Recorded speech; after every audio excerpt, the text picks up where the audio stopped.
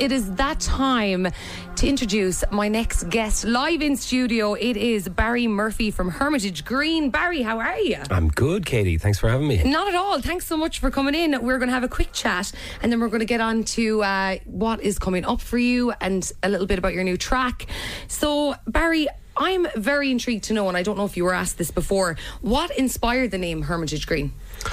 Oh, well, we're from an housing estate, Dan and I, in Corbally, called the Hermitage.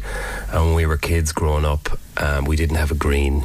God bless our little souls. Oh, no way! So myself and my older brother used to climb over the back wall into the field behind me, tried to cut it with my dad's hedge clippers to make it into a green where we could, play football or whatever. That's so cute. We painted on the wall the Hermitage Green when we were kids. Like that was our stadium or whatever you want to call it. Didn't really work, but I always loved the name. And when you're trying to pick a band name, it's the hardest thing in the world. And I always loved the word hermitage and what it means, like a place of solidarity, and that's what I felt growing up. We had this lovely little haven. We lived down the Mill Road. I don't know if you know the Mill Road. Yes, I do. Growing up down there, it was incredible, and still so close to the city. So that's where it came from. That is the cutest answer. I love that, because there is that thing, isn't there, about growing up in a housing estate and you have that green. I grew up in a housing estate and I had the green in front of me. Yeah. But that's amazing. I actually did not know that. Thanks for that. Go. Great question. How was your musical style? How has your musical style evolved through the years? Oh, massively. I mean, when we started, we were just in the corner of a pub playing trad music, really, to be honest, in the corner of the Curragower. Dara and I were neighbours out in Castletroy, and I spotted him with a banjo one day, and I was like, I play guitar, and we started playing sessions in his kitchen. And then we said, my older brother owned the Curragower. He was like, will you come in and play a few sessions here? So I rang Dan, and we were like, let's go in. And so 5 of us showed up, and that was the band. And if someone played the trumpet, there'd probably be a trumpet in Hermitage Green. It was never organised. So a lot of our early stuff was acoustic, folk, and then started bringing in proper drum kit and pianos and synth. And the next album that we're working on right now is going to be a little bit wacky. I mean, our songs were always a little bit untraditional, if you know what I mean. They sometimes never had a proper verse, chorus, first chorus, bridge, chorus, outro. Sometimes they'd have 2 separate parts to them, and a lot of the songs could be dark in their meaning and stuff. So we've gone a little bit full circle. I think in the middle part we went quite rock pop with our album that we did with Sony back in, what was that called? What was that called? Save Your Soul. Eva knows. We both looked at Eva. And that went a little bit more contemporary, but I think we're going the full circle with more electronic music for the next one. I love that. And that's my next question. Would you say that your music is relatable? Do you pull it from your own life experiences? Oh yeah, you have to. I mean, that's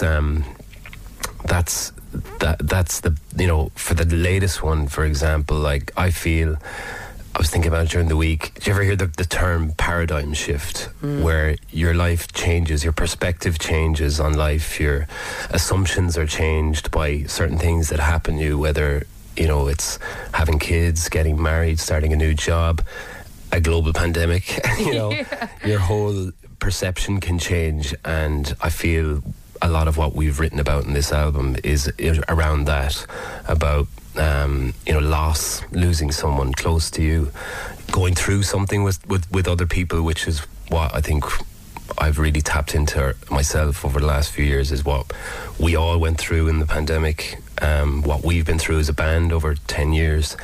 And I think when you write stuff from that perspective and from that place, hopefully people will then be able to relate to it. I love that. I think it's key, having that relatability for your listener, and you're completely right. It is awakening after awakening, learning, growth the whole way along. So I'm really looking forward to hearing it. How is it, what's the feeling like to go from where you were with a dream to where you are now?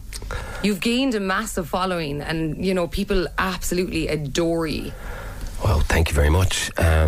We do feel a lot of love, especially in Limerick and in Ireland, but even when we travel, we do feel there's a connection there that we have with our audience when people come to our gigs, and it's a huge part of what we do. We want to make people feel something and have a good time and enjoy themselves, and it's a give or take thing when you're on stage. So it was always like that. In the Sunday nights in the Curraghour, when we started playing, there'd be steamed up windows, and just there was something magic in the air between everyone that was there every week, and we've always tried to carry that through. And we did a few gigs at Christmas with a very dear friend of ours, Owen Coughlin from Cork, who used to help us in early days arrange songs and stuff, and he was our support act. He's in a band called the Oars. Just before Christmas, they're actually playing in Dolan's next week, and he said, we were chatting about the crack and the bond that you have between your band and then the audience, and he was like, it's all about the hang. He was calling it the hang. I was like, what do you mean? He said, well, if you're not having a good hang with your buddies and your bandmates, then it's not going to really work. And he said the gig doesn't start on the stage, the gig starts in the green room, off stage, and you have the hang, and you bring that onto the stage, and everyone feels like they're a part of it then. And that was like, oh my God, it was such a gold a moment. Oh, that's it, exactly. I've never heard anyone phrase it like that, because it's all about the hang. And Owen's dad very sadly passed away last week, and I texted him, I said, I'm so sorry, and he said the hang was good, man. Oh, I was like, wow. I love that. Yeah. And it is true. I know it's different from being on stage, but being here in studio, having the right people around you to get you ready for when you go and do what you do. I love that. Is there a moment, a standout moment in your head that you can tell us about in your journey so far? King John's Castle is always the big one for me. I remember standing on the stage in King John's Castle, and I was doing these weird meditations at home at the time, which I was using to try and write and just get myself into a little bit of a grounding place. And I used to always imagine myself, when I was sitting at my desk at home, like floating above myself, looking down. And I had a moment at King John's Castle where I was looking down the river. It was like the most beautiful night of the year. The sun was just setting, full house, everyone just having the time of their lives, and we were in between a song, and I just started imagining myself floating above. How did that go? It was so class. They're like, come back. I remember looking at Dara, and he was laughing at me like, what are you doing, man? Where are you? He knew what you were doing. Yeah. So you do have these crazy moments, because like growing up in Corbally, we walk past King John's Castle all the time, and your Thomond Park is around the corner of the city, and yeah, there's something magical about playing in a 12th century castle in the middle of your city to everyone having a good time and playing songs that you wrote that everyone's singing. Well, I was at that gig, and let me tell you, you could not move. It was unbelievable, even when it got dark. You know, it was just one of the best gigs. So I'm glad you said that one. Well, listen, Barry, I could talk to you all day, but I still have to ask you lots more questions, and I'm going to take a short break with your song Afterglow, but I'm very interested to know, where did you draw the inspo for this one? This song, Dara wrote, and again, it's about, for me, it's without over explaining something, it's about going through something with someone very special to you, and knowing that I suppose you've got each other when you go through something, if you know what I mean. Yeah, I love that. And I love not, letting people interpret their own meaning from a song. And for me, I love singing this song. It's my favourite song that Griff has written that I get to sing, and I can feel it every time when saying his words, that I kind of know what he means. Well, it's one of my favourite songs as well. So do keep it here. Barry's going to be playing This or That, telling us about his upcoming gigs, and we're going to play you their brand new track. But for now, it is Hermitage Green. This is Afterglow. Hermitage Green, Afterglow. Absolutely obsessed with that song. Still joined in studio with the lovely Barry Murphy. Barry, have you ever played This or That? No. This is hilarious because this can go either way, okay? I have had a comedian on that cheated last week, didn't they? They were like, both. And look, it is what it is. You just answer as fast as you can. So empty my brain and just answer. The worst, easy. The worst thing is, it's the clock ticking in the background, and I know that's what drives you insane. So it's 10 questions. I'm going to give you 2 options, and you pick one. Are you ready to play? I'm ready. St. Luke's or Dolan's Warehouse? Dolan's Warehouse? Munster or Villa? Munster. Barbecue or spicy wings? Spicy wings. Big or intimate venues? Intimate venues. Coaching or punditry? Punditry. Sorry about that. Electric guitar or acoustic guitar? Acoustic guitar. Always have a song stuck in your head or always have an itch you gotta scratch? Song in the head. We're out of time, but we're going to continue. Songwriting in solitude or collaborating with other musicians? Collaborating. Watching rugby on TV or attending live matches? Attending live matches. Having a pet dragon or a pet unicorn? Dragon. I really thought you would have said unicorn. Really? I did. You know, you're talking about the floating up over the stage and stuff. It was the dragon can fly. Can the unicorn fly? Yes. Oh. Yes, the unicorn can fly. Disappointed. What? That's not going to unicorn. That's called something else. Can unicorns fly? It's a Pegasus. Shaming me now. Damn.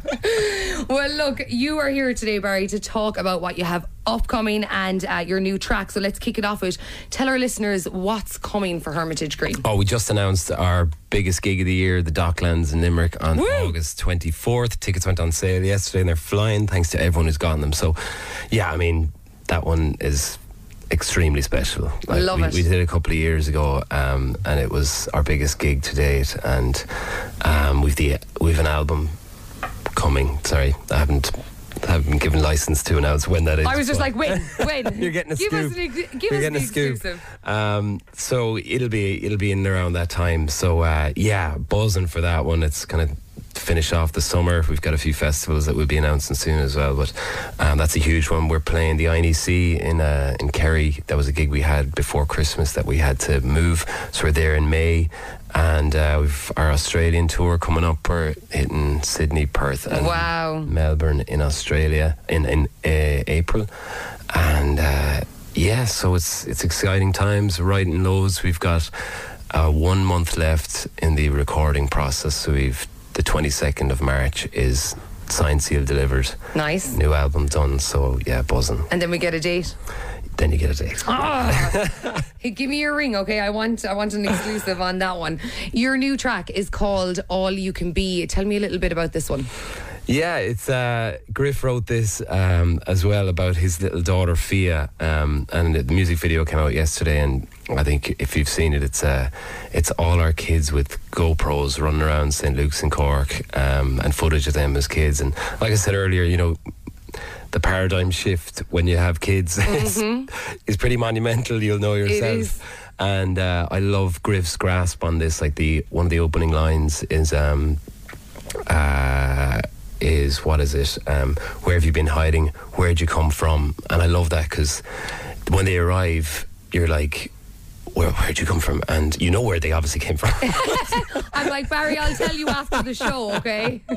We'll school you. But they always have this little personality that comes out immediately, and where does that come from? Yeah. And what my take on it is that for all of us, if you try and control a human being or try and mold them, it's not going to work. No. So just let us all be who we want to be, and for a child, that's the best thing you could possibly do. So Griff's lines in it he was just observing everything she was doing, Fia just crawling up his shins and all that kind of crack, and just being herself. And that's what all you can be, just be you. I love that. Don't try mold them, just guide them, let them be what they want to be, and they will turn out to be the best. Yeah, love that.